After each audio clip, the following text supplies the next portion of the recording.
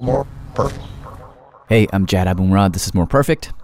Today, two stories from reporter Catherine Wells. The first has some adult content in it, so be warned if you're listening with kids, you might want to skip this one. Here's Catherine. So maybe we can just start with the night that it started. Yeah, so we can start with the start. Yeah, so the give me the who, what, when, where. The best way to describe being a patrol officer on the street is you have a front row seat to the greatest show on earth. September 17th, 1998. On the outskirts of Houston, there's a deputy sheriff named Joseph Quinn. He had been on duty very long at all. He's driving around, and he hears this call go out on the radio. Priority call.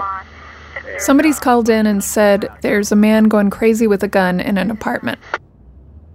He happens to be driving right by the apartment complex. Pretty familiar with the complex. I knew where the building was. So he's like, hey, I've got this. I'm right here. I'm going in. So I parked, and I tried to be as tactical as I could, listen and see if I hear any kind of sounds of disturbance. Walked into the breezeway on high alert. Senses heightened, adrenaline's pumping. And out in the middle of the courtyard, there was a gentleman standing out there. And as soon as he saw me, he started yelling, over here, over here. I could tell, he was upset, he was crying. He said, he's up there, he's up there. I said, up where? And he points up to this apartment on the second floor. I said, the man with the gun is up there. Is that where you're saying? That apartment right there? He said, yeah. So a couple other officers arrive, and they get information. We took our time, control your breathing, get that, the adrenaline rush and the blood pressure down to where you don't get tunnel vision. Went up the stairs, four of us. When they get up to the top of the stairs, got to the apartment door, and the door was ajar. It was open. I listened for a second. I gave him the hand sign that I couldn't detect anything in the apartment. So we got ready, and I pushed the door open, all the way open. I announced our presence, Sheriff's Department. Anyone in the apartment, come out where we can see you. Keep your hands in plain sight. I did this 2 or 3 times, very loudly. Still no response. There's a bedroom in the back of the apartment. There was a door to a back bedroom that was closed. And these two officers start walking towards it. The deputy that was in front of me, he opened the door, pushed it open, and as soon as he did, he lurched back like he was startled. So he goes into the bedroom. Fingers on the trigger, pressure's pulled. If I see a gun and it's pointed at me, I'm going to take him out. But then... It's like, you've got to be kidding me. Really? What was it? It was two guys having sex. Oh. Something I'll never forget. It's like, I was just flabbergasted. Okay, so here's the story. The two guys that were in the apartment were John Lawrence and Tyrone Garner. John was an older white guy. He was in his 50s, and Tyrone was a younger black guy in his 30s. Come to find out, basically, the gentleman downstairs... This is the guy who called 911. ...was former lover or on-again, off-again lover of one, and he was upset that the other, that they were engaged in some kind of activity. Okay, so the guy in the parking lot was the boyfriend of Tyrone. And we don't really know why he called 911, but the thought is that maybe he was jealous of whatever was going on in the apartment, and he decided he wanted to get them in trouble. It was a lover's triangle kind of thing. So, the cops come in, and John and Tyrone have no idea what's going on. They didn't know that the boyfriend had gone and called 911, so they're shocked. And Quinn says they start yelling at him. Combative, belligerent, refusing to comply with anything. We hated gays. We were homophobes. We were jackbooted Nazi thugs. So at a certain point, Quinn just decides... if we leave them here, and the way they're acting and they're intoxicated, we're going to have further calls here. It's not going to end if we leave them here. So he decides to arrest them. Really? What's on what charge? They're just in their house. Right, so that's the question. Well, I've been a patrolman for 15 years, and, I'm blessed with the ability to have somewhat of what you would call a photographic memory. Meaning he knew the penal code really well. So he starts thinking. He starts going through all the possible laws that could apply to this, and he lands on this one. I know it pretty well, 2106. Statute 2106. It says that members of the same sex can engage in sexual conduct. It's a law banning sodomy. Deviant sexual intercourse. We were not even treated like civilized citizens. This is John Lawrence from an interview he did with Lambda Legal in 2008. It's one of the few bits of tape that we have of him. It's just all of a sudden we're taking you downtown. I wasn't allowed to put clothes on. I was handcuffed and dragged downstairs. Officer Joe Quinn has a different version of that story. Took them in custody, afforded them the opportunity to, get dressed. They refused, so we forced them to put some underwear on. We actually held them down and put underwear on them and escorted them out of the apartment like that because it was a struggle just to get them to put underwear on. Okay, just jump for a second. Whatever happened in that room, which Catherine will go into more in a second, this moment of two guys supposedly having sex and then being charged with sodomy. It was like a strike of lightning.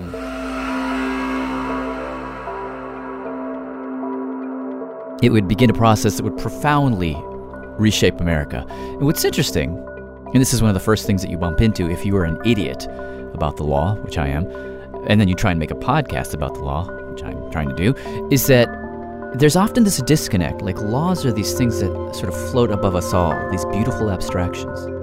And yet, if you want to challenge the law, you've got to find a person down here in the mud whose experience perfectly somehow captures what you feel is wrong with the law. You've got to find a perfect plaintiff. But how do you find that person? And what happens if they're not so perfect? These two stories that you're going to hear are about a particular tactic that's sometimes called test case litigation that I wasn't too aware of before Catherine's reporting. The second story actually touches on a very current case that was just decided a few days ago. This is the case on affirmative action. We'll meet the guy who brought that case, who critics say is basically destroying some of the most iconic civil rights law from the 60s. But first, we'll get back to Catherine Wells with the story of a case called Lawrence v. Texas. Okay, so come on in.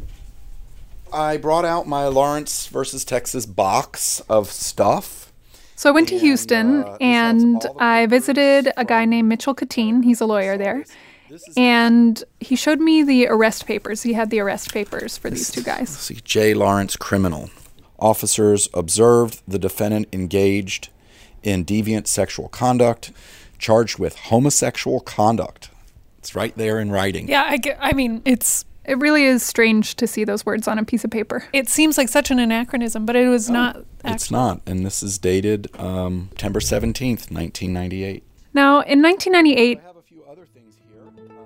Texas wasn't the only state that had this kind of law on the books. At least 13 other states also had an anti-sodomy law. And it's important to note that, this law wasn't used very much. People were not arrested for this law. Because when would police be present in your home to observe you having sex? This is Dale Carpenter. I teach constitutional law, SMU Law School. Sodomy laws weren't really about stopping anybody from having sex. They were really about ensuring that we could label people criminal. It was a label that people could point to. So that people who disapproved of homosexuality could say, look, the defining act of homosexuality, a crime. So if it's a crime and you commit the crime, well, you're a criminal. It's a criminal statute. People can say you're a criminal, which then gives the state a legal basis to justify all sorts of housing discrimination, employment discrimination. Military, in every context, it had an effect.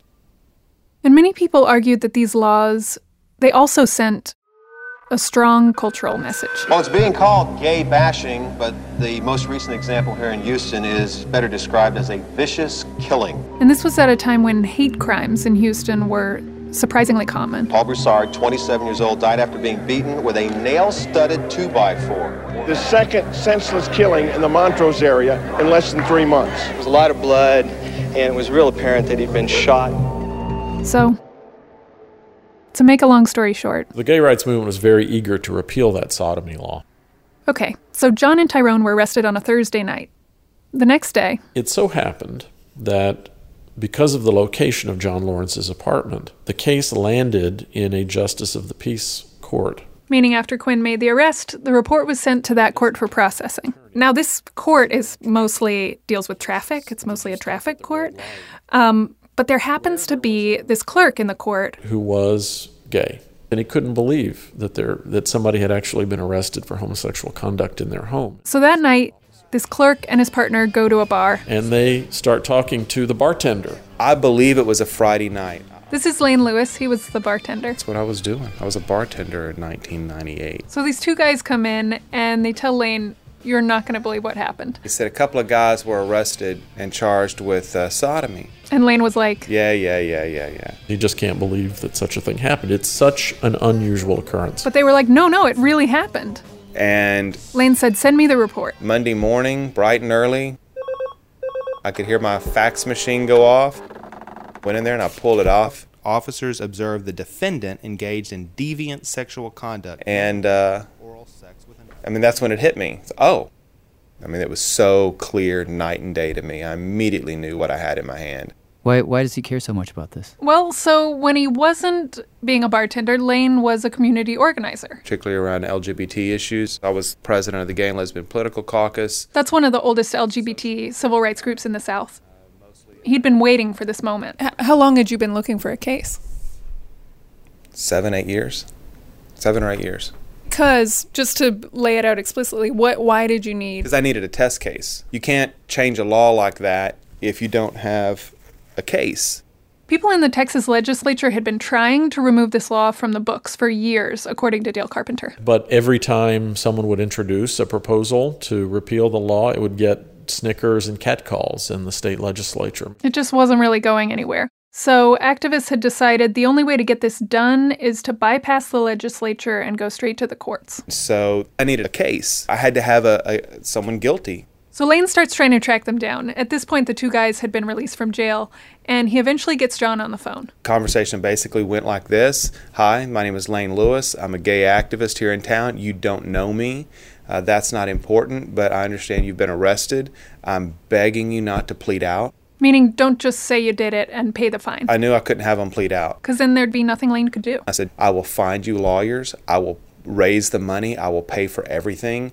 Just don't do anything until you and I have an opportunity to meet. A few weeks later, they all meet at Mitchell Kateen's office, and it immediately becomes clear that these guys are sort of an odd couple. John Lawrence at that time was I think he was 55 years old. Tall, white, kind of a big guy. He worked as a lab technician. For a hospital. Tyrone Garner was a young, skinny black guy, 24 years younger than John. No steady job. He bounced around between friends' apartments. Just kind of went from place to place and job to job. No idea what their connection was. They weren't lovers.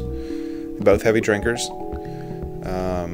Very heavy. Both had criminal records. Yes. Tyrone had been convicted of assault and drug possession, and John had been convicted in the 60s of murder by automobile. Yeah, they were not the perfect plaintiff. They were not the poster boys. These were not pretty twinks. And they weren't political. Ooh, no, not at all. Not at all. In fact, when Lane told John Lawrence, I'm a gay activist here in town. John Lawrence didn't even know what that was. I don't know what a gay activist is.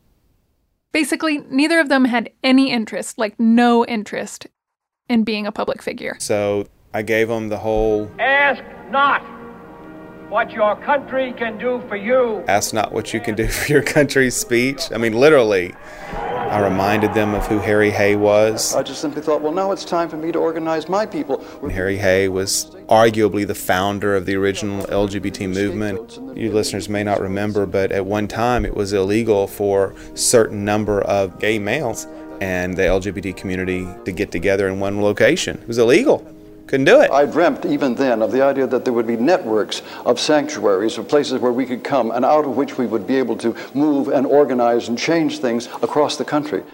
So I told them a little bit about that history and how far we'd come and how far we had to go, and that they had an opportunity to change that. So I told them, I said, I'll be able to protect you for maybe the first year or two. But there's going to come a time where it will no longer be about you. It'll be about something much, much bigger. So, they agreed. Tyrone's attitude was, okay, what do you need me to do? John was much more indignant. I was pissed. They picked the wrong person to pull this on. It was a ridiculous law, but Texas loves to keep some antiquated things around. He was mad. He was angry. And here's where the story gets complicated. Because at one point, according to Lane Lewis, they were having this conversation and John was ranting, about how he'd been treated. And he said, you know what the worst part is? We weren't even fucking sex. We weren't da-da-da-da. He said that they were not having sex. Wait, what? That they were not having sex, that they were sitting in their underwear on the couch watching the late night news. They say they were sitting there doing nothing and the cops just burst in and started pushing them around and that they were never even having sex. Wait, but isn't this whole case about them having sex? Yep. So you're saying the thing that this case is supposed to be about might not be true? Right. Well, so I interviewed 3 of the 4 police officers. Dale Carpenter says when he talked to the police officers, he did find that their stories were sort of all over the place. One guy said it was anal sex he saw. One guy later said he thought it might have been oral. The other 2 officers said they never saw anything. So Dale says he believes John's story. There probably was actually no sex. He thinks what might have happened is that the cops walked in and saw some gay art on the wall and some gay magazines lying around. I have a feeling that really set off the officers. And they said, well, we know they're homosexuals. They probably engaged in homosexual conduct at some point, and that's illegal in Texas. No, there was no doubt about it. I mean, I have no reason to lie. Quinn, to this day, still insists that he walked in on them copulating. He says he saw what he saw, and he just did his job. If you want to be homosexual and that's the way you want to live your lifestyle, that's fine. I don't agree with your lifestyle, but that's my opinion. That's what it is. It's an opinion. So there's no way to know what actually happened, obviously, but in a way, it doesn't matter. Because when John said that to Lane, that they weren't even having sex, I said, John, don't ever say that again. Don't ever say that to anybody again. Because we couldn't have people know that. We couldn't have people find that out. Wait, they're going to go forward with this? Yep. We were scared that, the case would get screwed up at that point. And potentially, the DA dropping the charges. So basically you had to preserve, if Joe Quinn was lying on that police report, you had to preserve the lie. Correct. Dumb question. You can just do that? You can just preserve a lie to keep a case going? That's well, okay? Keep in mind, and it wasn't our job to prove or disprove the lie. To Lane, the thing that mattered was not what did or didn't happen that night. The thing that mattered was what the arrest report said. But if what the arrest report said potentially didn't happen, shouldn't that matter?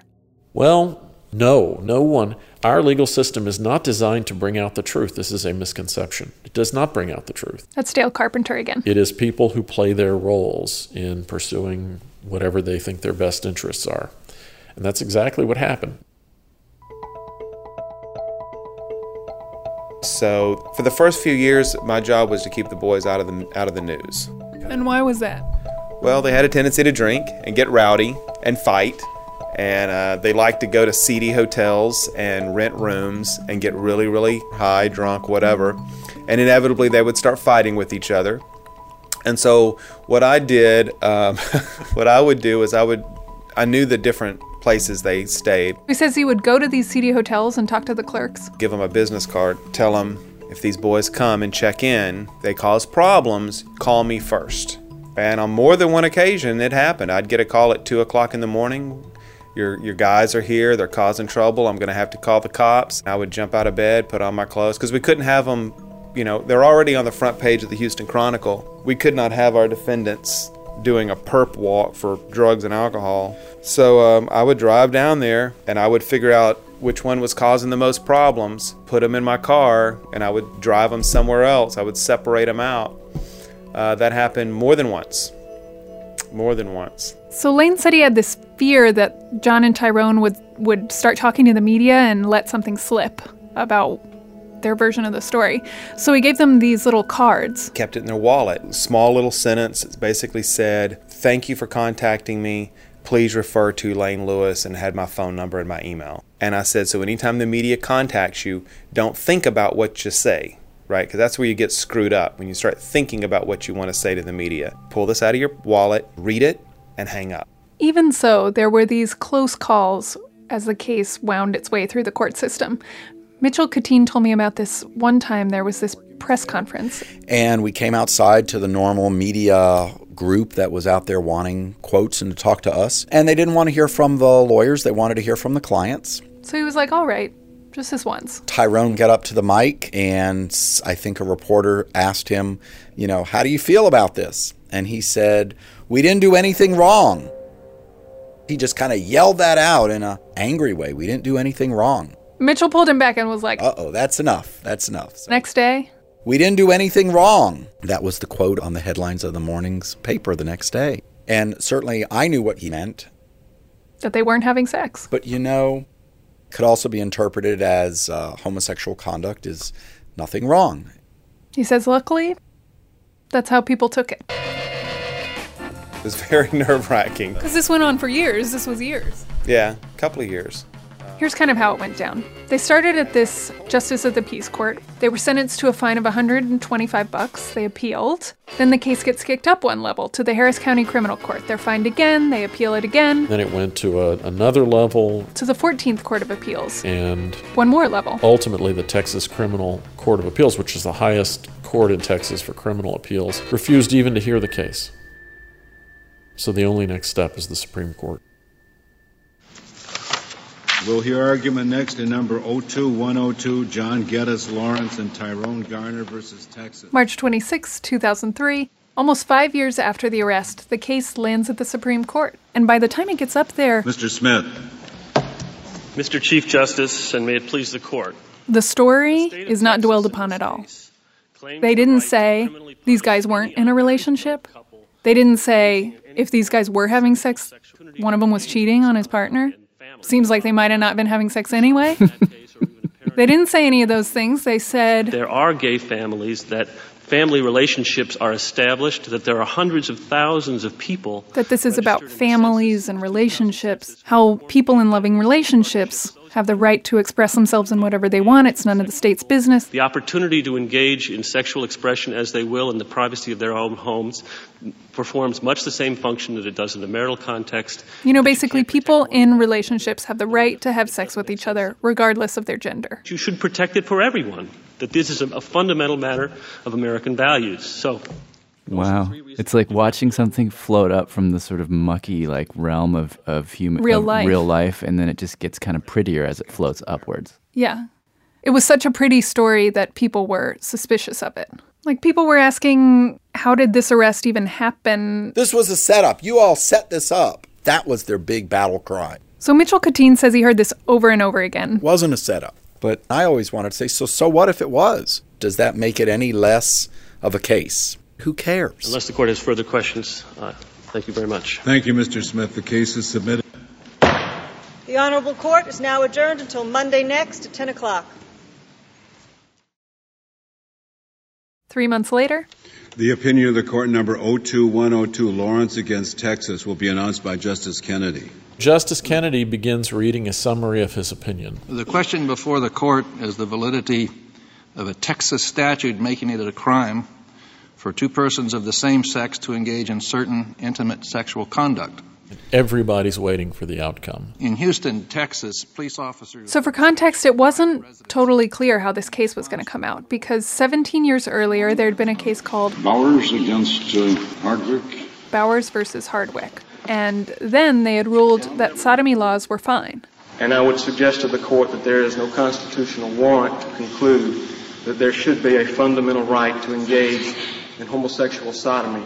And the Supreme Court almost never overrules things that are that recent. Bowers versus Hardwick had some factual similarities to this case. So Justice Kennedy starts talking about all the similarities between the cases. Police officers were dispatched to a private residence. The tension starts building. The officers observed Lawrence and another man, Tyrone Garner, engaging in a sexual act. And then finally, he got to the moment where he said, Bowers was not correct when it was decided, and it is not correct today. And at the point Justice Kennedy said that, there were people sobbing in the Supreme Court. Bowers versus Hardwick should be, and now is, overruled. At rallies across the nation, gay rights advocates celebrated their legal victory, a ruling so broad it surprised even many of them. The court ruled in favor of 2 Texas men who challenged a state law that made homosexual conduct sex a crime. The ruling overturns a Texas law that allowed police to arrest gays for having sex. 12 other states have similar laws, including Oklahoma. That morning, John Lawrence was at home in his apartment in Houston, watching the news. I am laying in bed trying to go back and get my 40 winks, and all of a sudden it says, has ruled the law unconstitutional.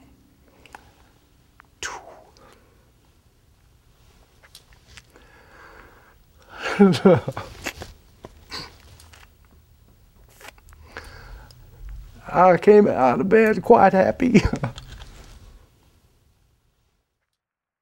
Obviously, not everybody was happy about it. Let me be clear that I have nothing against homosexuals or any other group promoting their agenda through normal democratic means. Justice Scalia said, basically, if you want this to happen, that's fine, but you're going about it the wrong way. The court is not the place where this decision should be made. You need to go talk to your fellow citizens and convince them that this law needs to change. Coming to us and asking us to bypass what your fellow citizens seem to want, that is not how democracy should work. Persuading one's fellow citizens is one thing, and imposing one's views in absence of democratic majority will is something else. He sees this as a small minority imposing their views on everybody else. And then he said he was worried about something else. Today's opinion dismantles the structure of constitutional law that has permitted a distinction to be made between heterosexual and homosexual unions. That this decision would open the floodgates and that it would only be a matter of time before the court was being asked to decide on gay marriage. The second relevant principle is that... And he was right. When Kennedy read the marriage decision in 2015... in Lawrence versus Texas... he talked about Lawrence. The court held that private intimacy of same-sex couples cannot be declared a crime, yet it does not follow that freedom stops there. Outlaw to outcast may be a step forward, but it does not achieve the full promise of liberty. So what happened to Garner and Lawrence? Well, John Lawrence and Tyrone Garner didn't live to see this. Tyrone died in 2006 from meningitis. No job, had no money. He was 39. And his family was very poor, and they didn't have the money to bury him. They didn't even have the money to reclaim his body from the county morgue.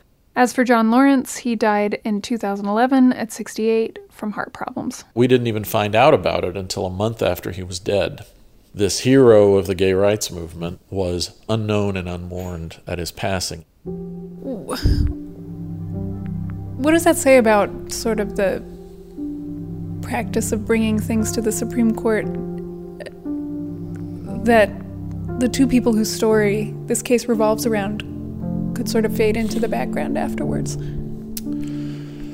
Well, one is tempted, I think, to be very cynical in some ways because it means that these people were useful as long as they were useful, and after that they could be forgotten. I have to say, I actually had that reaction a little bit. I mean, this is a story of social progress, but there's something a little funny at the center of it for me. And as we were playing this for our legal editor, Elena Stahl, and I think that we talked about this a bit. In a lot of ways, our legal system devolves into an ends justifies the means kind of justice. We care about the process so much, and look, the process is extremely important. But Ellie, isn't this just weird to you? Like, this is a dumb law, like a dumb law. Why not shouldn't there be an avenue to say, this is a dumb law, let's take it away? Why do you have to find some people who didn't have sex, they say, pretend that they have sex, then march them up all the way through the court system, and then forget about them? I mean, it just seems weird to me. It seems like an empty theater. Like, why do we have to do it that way? Because if you wanted to put a ballot initiative up in 2003 in Texas saying, is gay sex okay, it would fail. It would fail in 2003 in Texas. It would probably fail in 2016 in Texas. It will probably fail in 2032 in Texas. That's why. The majority isn't always right.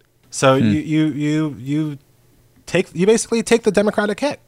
And this goes back right to the founding of our country. Like, when are you going to let popular will run wild, and when are you going to constrain it? Not just restrain it, constrain it. When are you going to just stop it? And Lawrence v. Texas is an example of a we're just going to stop it. And it was the right call.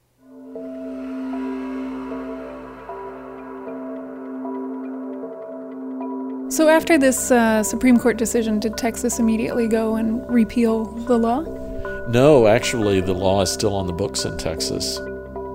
No, the Texas legislature, like other legislatures around the country, refuses to repeal the law.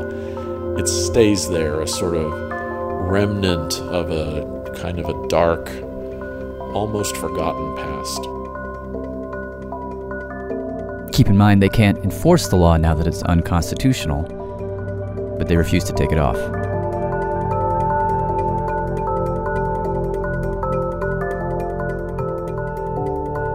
Coming up, a very deep dive into the guy behind one of the most controversial cases this term.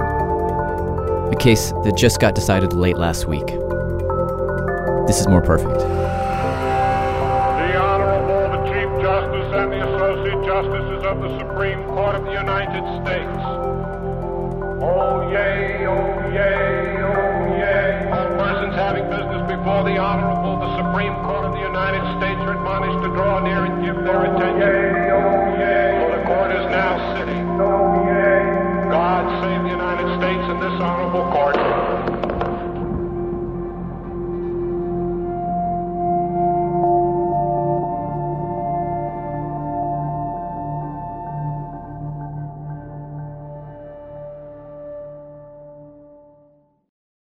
More Perfect is supported by NetSuite.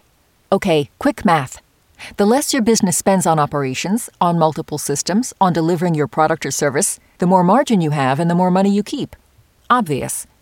But with higher expenses on materials, employees, distribution, and borrowing, everything costs more.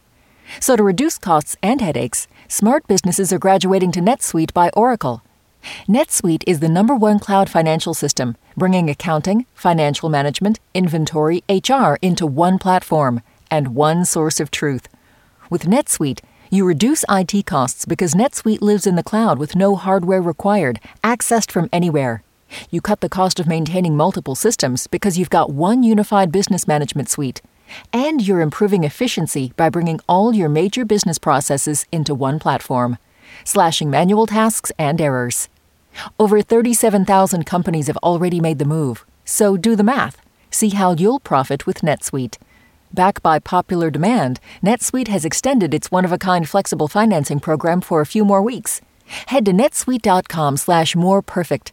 netsuite.com/moreperfect.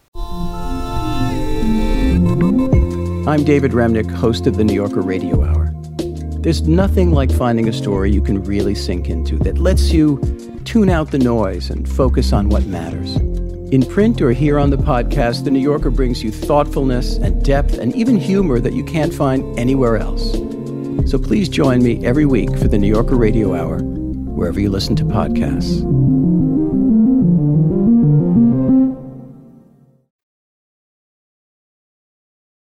This is More Perfect. I'm Jad Abumrad. If Supreme Court cases can sometimes feel like plays, where the activists and lawyers are sort of like the directors pulling the strings and the people in the center of the case, the plaintiffs, are just like these imperfect actors who have been cast and the script's already been written for them, well, that dynamic was definitely in effect this term. In fact, just last week, we have had a decision just handed down in what was billed as the landmark affirmative action case of this term. Josh, this is a decision that will impact college admissions nationwide. The case, Fisher versus the University of Texas, centered around the following question. Should universities be able to use racial preferences in college admissions? Now, the University of Texas has this policy where the top 10% of every high school class automatically get in, but for everybody else, they will consider factors like race. And the question was, is that okay? A couple days ago, the court decided, barely, that yes, it is okay. The Supreme Court has upheld the affirmative action program at the University of Texas. Affirmative action in higher education is constitutional. Now, the case was brought by a young white woman named Abigail Fisher. Abigail Fisher. Abigail Fisher believed her race may have hurt her chances to attend the University of Texas. There were people in my class with lower grades who weren't in all the activities I was in who were being accepted into UT, and the only other difference between us was the color of our skin. She was arguing that affirmative action discriminates against her as a white person. Now, what you saw in the wake of that decision, and even before, especially online, was this just torrent of hate directed squarely at her. So I'm trying to hold my tongue, but I'm about to tell Abby to have a seat, okay? I can't get into a good college. Black people have it better. Bitch, if you don't take your little ass on somewhere. Maybe if your grades didn't suck, you dumbass, maybe you would have gotten into a good college. Becky with the bad grades. Really happy you and your racist lawyer got shot down. It's all been pointed right at Abby Fisher, which you could argue honestly isn't fair. Because this case may have very little to do with Abby Fisher. I mean, if you look at the press conferences... I don't believe that students should be treated differently based on their race. Abby Fisher is the one at the podium, but behind her, far in the background, you'll see this guy. He's there in every single press conference, sort of back at the edge of the frame. Not too many people know about him. His name is Edward Bloom, and he's the one who actually brought the case. When it comes to this case and so many others, he is the architect. He's brought dozens of lawsuits, not just this one. And he seems to be a maestro of getting cases to the Supreme Court that challenge civil rights law. Critics sort of paint him as this like one-man wrecking crew for civil rights. Like he's almost single-handedly rolling back decades of civil rights law.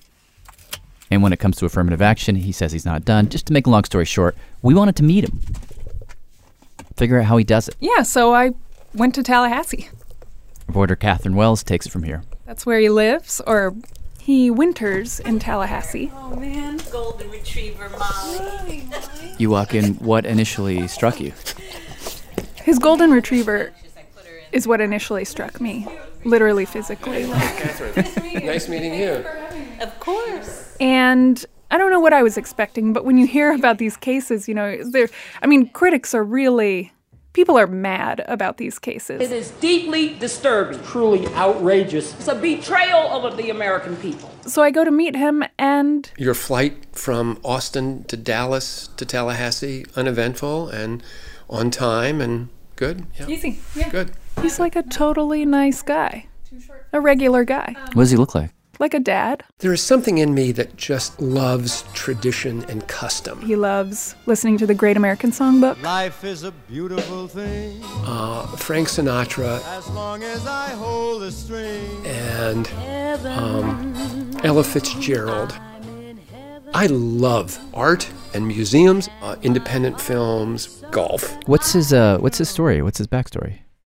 Well, he's 64. I was born in a small town in Michigan. My dad owned a shoe store there. My mom worked with him in the shoe store. What had been your kind of political leanings up to this point? Well, I'm the first Republican my mother ever met. I hate to use the word typical, but it really was a typical liberal Jewish household. My mother and father were Franklin Roosevelt, Harry Truman Democrats, always voted Democrat. And he said he was that way too, all the way through college. The University of Texas. Grad school. State University of New York, where I spent a year studying, of all things, African literature. But he says somewhere along the way, his political leanings sort of started to shift. I spent a summer in Israel, living on a kibbutz. And he says he came out of that experience a little less liberal than he was before. And he got married, and then in the early 80s, he's living in Houston, working as a stockbroker. And we met our neighbors. This particular couple. They were New Yorkers who had moved to Houston, both grew up as liberals, and the guy, he sort of opened my eyes to the world of the neocons. The guy introduced him to these magazines. Weekly Standard, National Review, Commentary magazine. Like conservative magazines. And this was around the time that the neocon movement was really hitting its stride. You had all these New York liberals defecting, is what he says. Thousands of individuals who grew up in the 1960s that started to question the wisdom of these liberal policies. And he says slowly, over time, very gradually, he became one of those people. In any case, fast forward a little bit, he's living in Houston. Kind of a garden variety existence. And something happens that sends him on this entirely new path.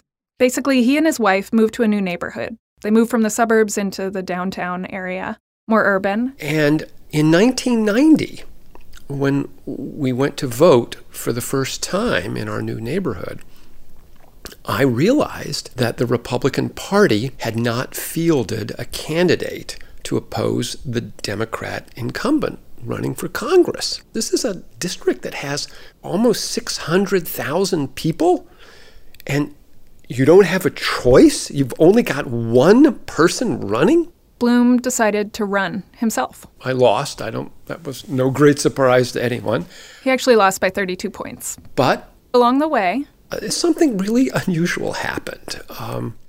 During that campaign, he and his wife Lark, they decided they were going to go meet voters in their district. They got a giant printout of all of the addresses in the 18th Congressional District. What was then called a walking list. And they just started going door to door. Meeting people, handing out literature. And they'd walk down, say, Oak Street. I would take the even side of Oak Street, and my wife would take the odd-numbered side of Oak Street, and we would start to walk, and he says very quickly they realized that the district's shape was funny. Some houses on one side of the street would be in the district, and then houses on the other side wouldn't. And sometimes the district would snake down a highway, catch an apartment complex, come back. It just didn't make sense. This is Lark Bloom, wife of Edward Bloom. It was peculiar because we had maps that we had to follow, and it was very odd the way some streets were in the districts and some weren't. It took a while for it all to really sink in as to how this could happen. After, I guess, about a week of this, we realized that neighbors had been separated, almost house by house, because of their race. He comes to believe that the reason this was done was for the explicit purpose to create a majority African-American district. This isn't untrue. This act flows from a clear and simple wrong. Part of the reason this was done was the Voting Rights Act of 1965. Millions of Americans are denied the right to vote because of their color. This act was a giant step forward in civil rights. One of the primary things it did is eliminate barriers to voting, like poll taxes and literacy tests, all these, strategies that had been used to keep minorities from voting. And then this other thing it did, sort of in a roundabout way through a series of interpretations, is it encouraged the creation of districts where the majority of voters were minorities. And that's because, one of the strategies that had been used previously to sort of dilute the minority vote was to take minority communities and they called it cracking. They sort of split them apart into many different districts so that they were never in the majority enough to elect a representative. Right. So the Voting Rights Act tried to correct that. The 18th Congressional District was one of these majority-minority districts. The district was drawn by the Texas legislature to have a slight African-American majority. I think about 51% African-American. But this was the problem, according to Bloom. The way they got to that African-American majority was by creating this district that zigzagged all over the city and cut through neighborhoods. I could not understand. People live close together. They sent their kids to the neighborhood schools. They shopped in the neighborhood shopping centers. They were worried about neighborhood issues. To break these neighborhoods apart by race seemed so wrong to me. In his mind, this law was actually not limiting discrimination, but actually perpetuating it. Well, yeah. And I don't know what the average person upon realizing this would have done. But I decided to file a lawsuit. he decided to sue the state of Texas. Called a few friends who lived in the 18th district. And a few other districts in Texas. An African American, a Hispanic, and an Asian. Kept looking and looking and looking until I found a lawyer that I could afford. $7,000 a month. We filed a lawsuit challenging the constitutionality of Texas's redistricting plan.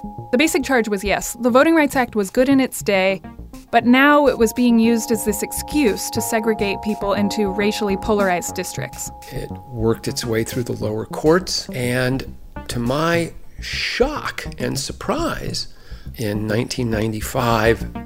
We'll hear argument now number 94-805, George W. Bush versus Al Vera. The Supreme Court took it up. And you went to oral arguments? Yeah, we all did. Mr. Chief Justice, and may it please the court. So there we all are. Our opponents step to the lectern and... At issue in this direct appeal is the constitutionality of 3 congressional districts. They make their arguments. That the court below erroneously ruled were racially gerrymandered. Texas basically said, y'all, we have to put people together by race. The Texas legislature has the obligation to satisfy federal requirements, and the Voting Rights Act is a federal requirement.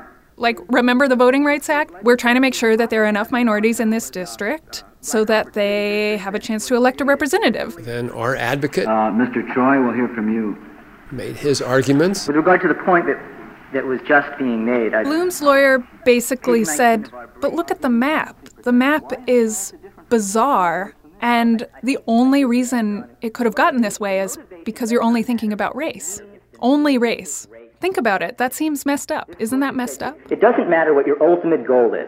You cannot use certain forbidden tools. Race is forbidden by the 14th Amendment to be used as a tool. But in his example, the people, St. Mary's... And, it's a very tense situation. I'm not asking about this situation. Do you know any other situation in the law in which we allow race to be used as a surrogate for anything? It would be unconstitutional. But to use it as a more thoughtful racism, how is this done? I thought that's how you said this. Counsel, did you concede that, or did you say it would require strict scrutiny? You did say that, didn't you? Let me explain. Well, did you say that or not? Let me find out. Did you say that or not? So in the end, the Supreme Court gives out this very hair-splitty decision that I think gets at this deeper question that in our society and in our discourse, we just haven't figured out how to talk about in a way. And it basically said this, look, if you're defining race just as the color of someone's skin, the government cannot use that in any way. That's against the Constitution. On the other hand, if you take this wider view and you look at race in the context of history, social context, then how can the government address discrimination without taking race into account? They have to. So it's this difficult balance. You can't look at race, but you have to look at race.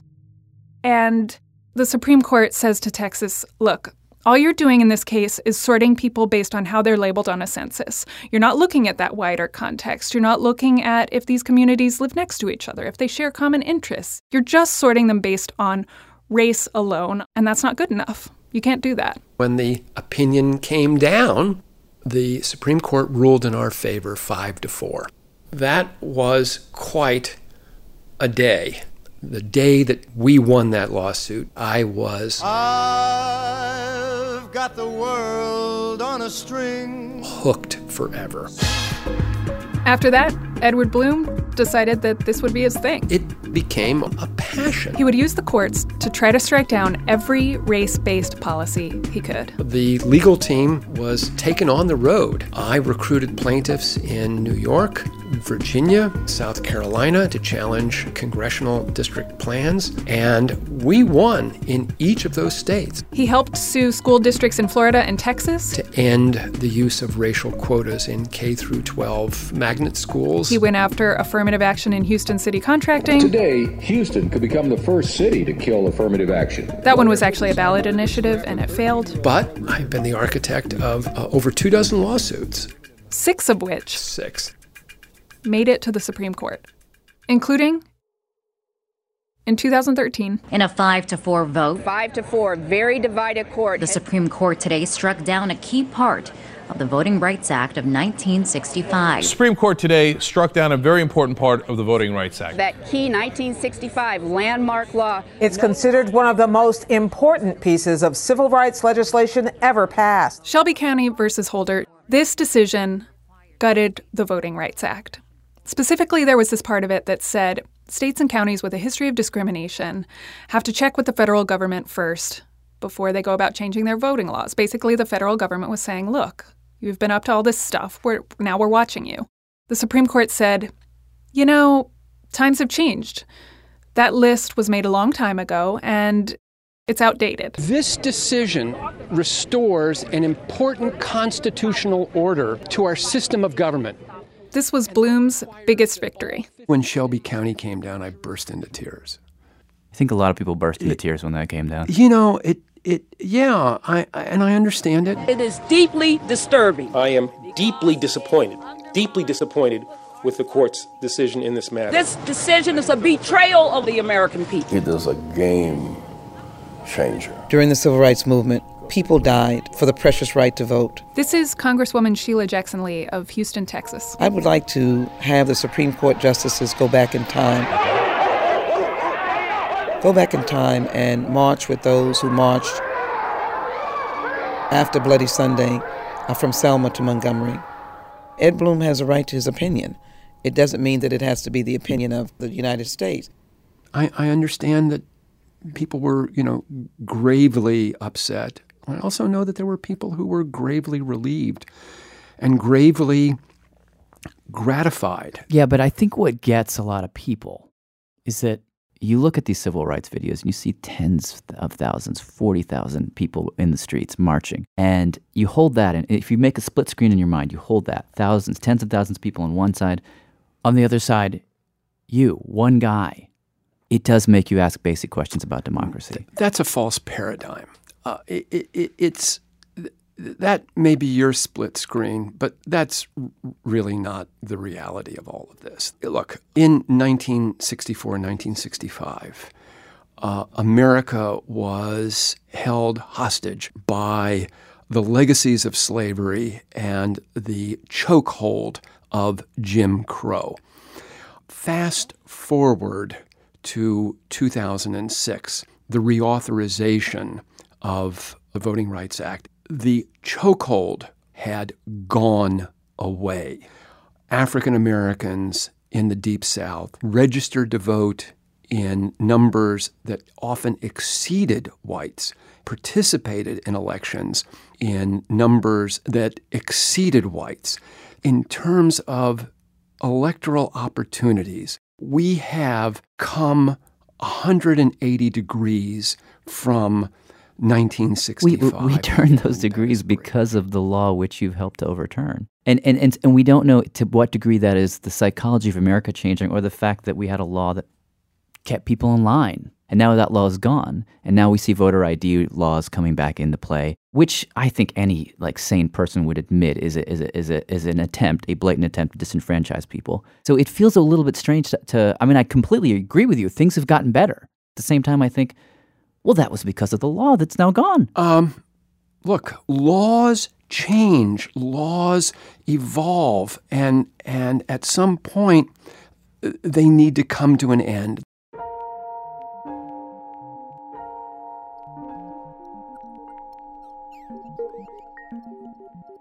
Okay, so just to jump back in, yes, please. Something we haven't actually talked about yet is our original question. How does this actually happen? How does it work? How is one person able to be so effective? To do this work, you need a computer, a printer, a cell phone. That's really about it.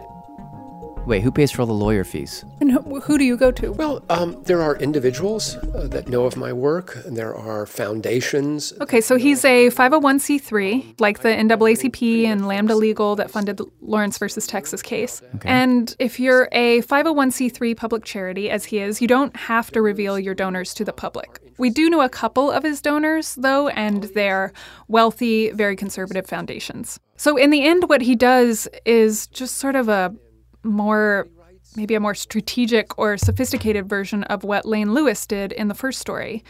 Like in this case that he just lost last week. He knew he wanted to challenge affirmative action, so the first thing he did was sort of do a casting call. He set out to find the perfect white student. He set up a website called utnotfair.org. He made a recruiting video. It's time for UT to stop using race as a factor in the admissions policy. Pretty budget. It's just him looking at the camera in front of a poster that says UT Not Fair. I encourage all high school students who have been rejected from UT to visit at utnotfair.org. Tell us your story. And then he started talking to the people who responded. I think I ended up with about 175 responses. Of those, about 100 were viable. Were the 75 you threw out just like kooky, flat out racist? Yeah, well, just didn't think they would be sympathetic. So he whittled the 100 down to 7 that he thought would be sympathetic. Of those 7, there were 1 or 2 that, did not really want to go forward. Like, I don't want the attention? Or? They were fearful. Of, the backlash. Anyway, to make a long story short, he ended up finding Abby Fisher because a friend of his called and said, "Hey, my daughter just got rejected from UT. I heard you were looking." I think I'm a very introverted person, and so I feel like sometimes it's a lot of pressure, but I think in the end it's totally worth it, and to be able to have a voice in this and to know that my voice is making a difference is really rewarding. She seemed like the perfect plaintiff. Strawberry blonde hair, she's petite, she's kind of shy in front of the camera in a good way. But last week, they lost. So we talked to him before all this happened, so we weren't able to get a reaction from him, but he did tell an Austin newspaper that the night after the decision came down, he had 3 glasses of wine, he took an Ambien, and he thought about these particular lyrics in a Billy Joel song. Lost a lot of fights, but it taught me how to lose okay. The song's called Keeping the Faith. I'm a long-distance runner.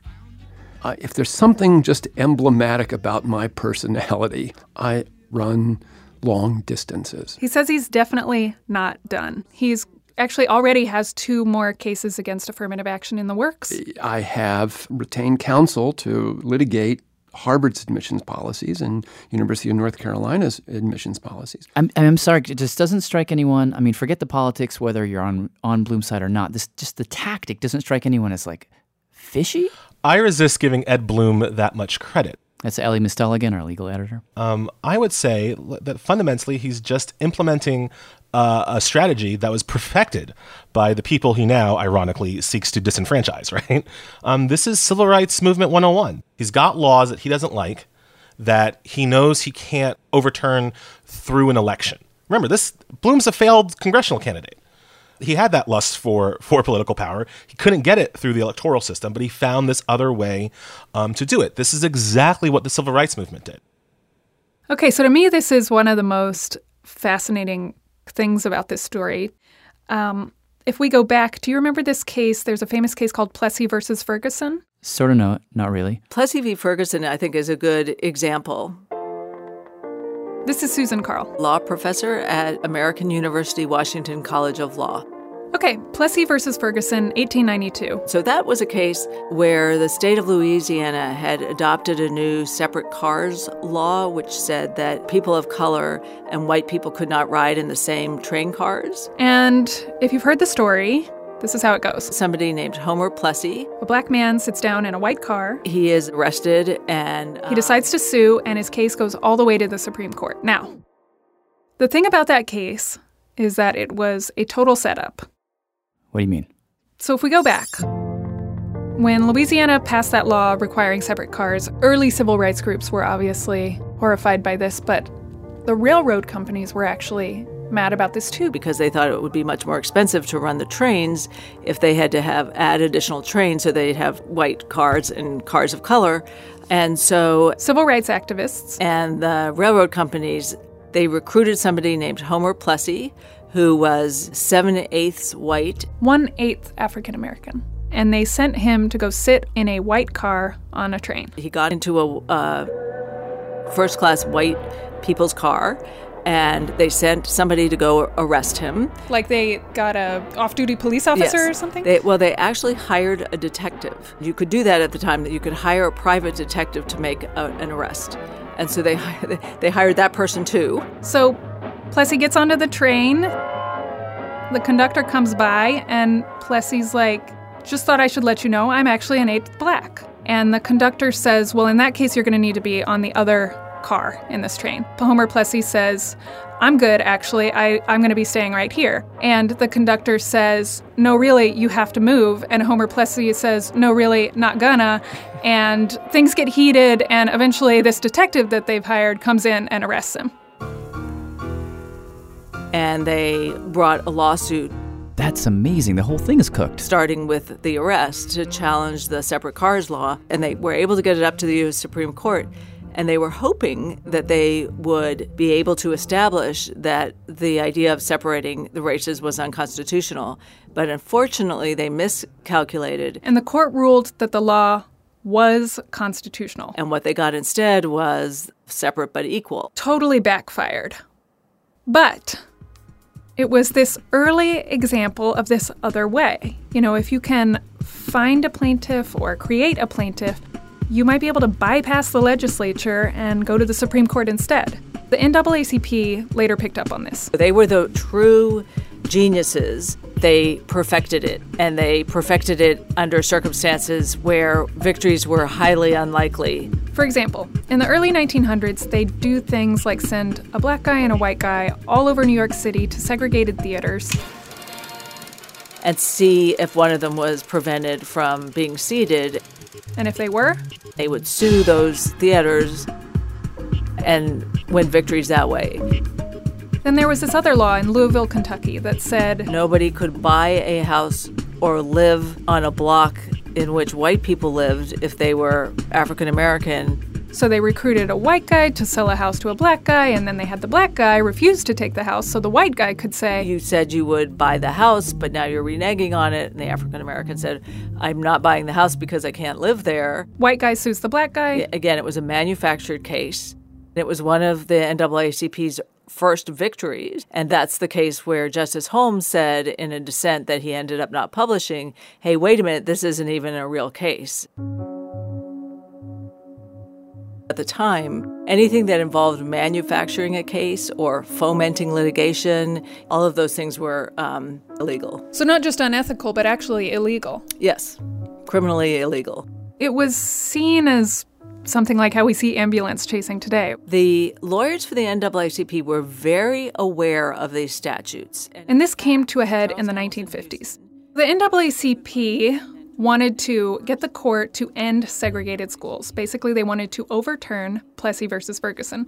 And the way they were doing this, they needed plaintiffs. So the way they were looking for plaintiffs is going to meetings with parents and sort of quietly, subtly trying to ask parents if they wanted to be the face of these cases. Now, Virginia knew that they were doing this, and they tightened up these regulations that said, you can't drum up litigation to try to stop them from doing this. So the NAACP sued, and they took this issue all the way to the Supreme Court. Test litigation is essential because no matter how illegal it is, public officials are free and from interference. In that case, the Supreme Court said, actually, manufacturing litigation is a form of political expression. Really? And it is totally okay. Like free speech, basically? Yeah, like it's a way of expressing your political viewpoint. And test case litigation exploded after this. And in the 60s and 70s, a lot of other movements, the women's movement, poor people's movement, saw the success the civil rights movement was having with these strategies, and they adopted them as well. And now I guess that includes Ed Blum. Yeah. The founding principles of the civil rights movement have been embraced by the vast majority of Americans in this country. And those founding principles guide these lawsuits. That basic fundamental guiding principle of the civil rights movement and how it needs to be applied today. I mean, that's I can't say what I think of that on family radio. that is not accurate. Ed Blum is not carrying the standard forward for civil rights in America. That is not what he's doing. But Ellie says he is actually doing something that's deeply important to our political system. You look at the current election cycle, and I see a lot of people who agree with Ed Blum.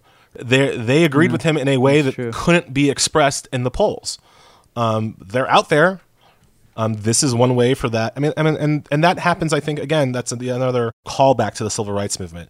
When you have a minority population who believes in something, they just get trampled in popular elections. Okay, but do they still have a voice? Should they still have a voice? Should they still have a way to enact change on their behalf over the will of the majority?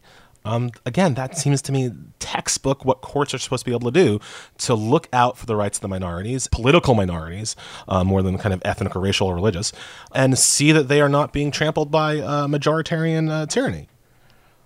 Ed Blum is helping a minority of people who believe what he believes. Yeah, I am so not prepared for you saying any of this. This is really surprising to me.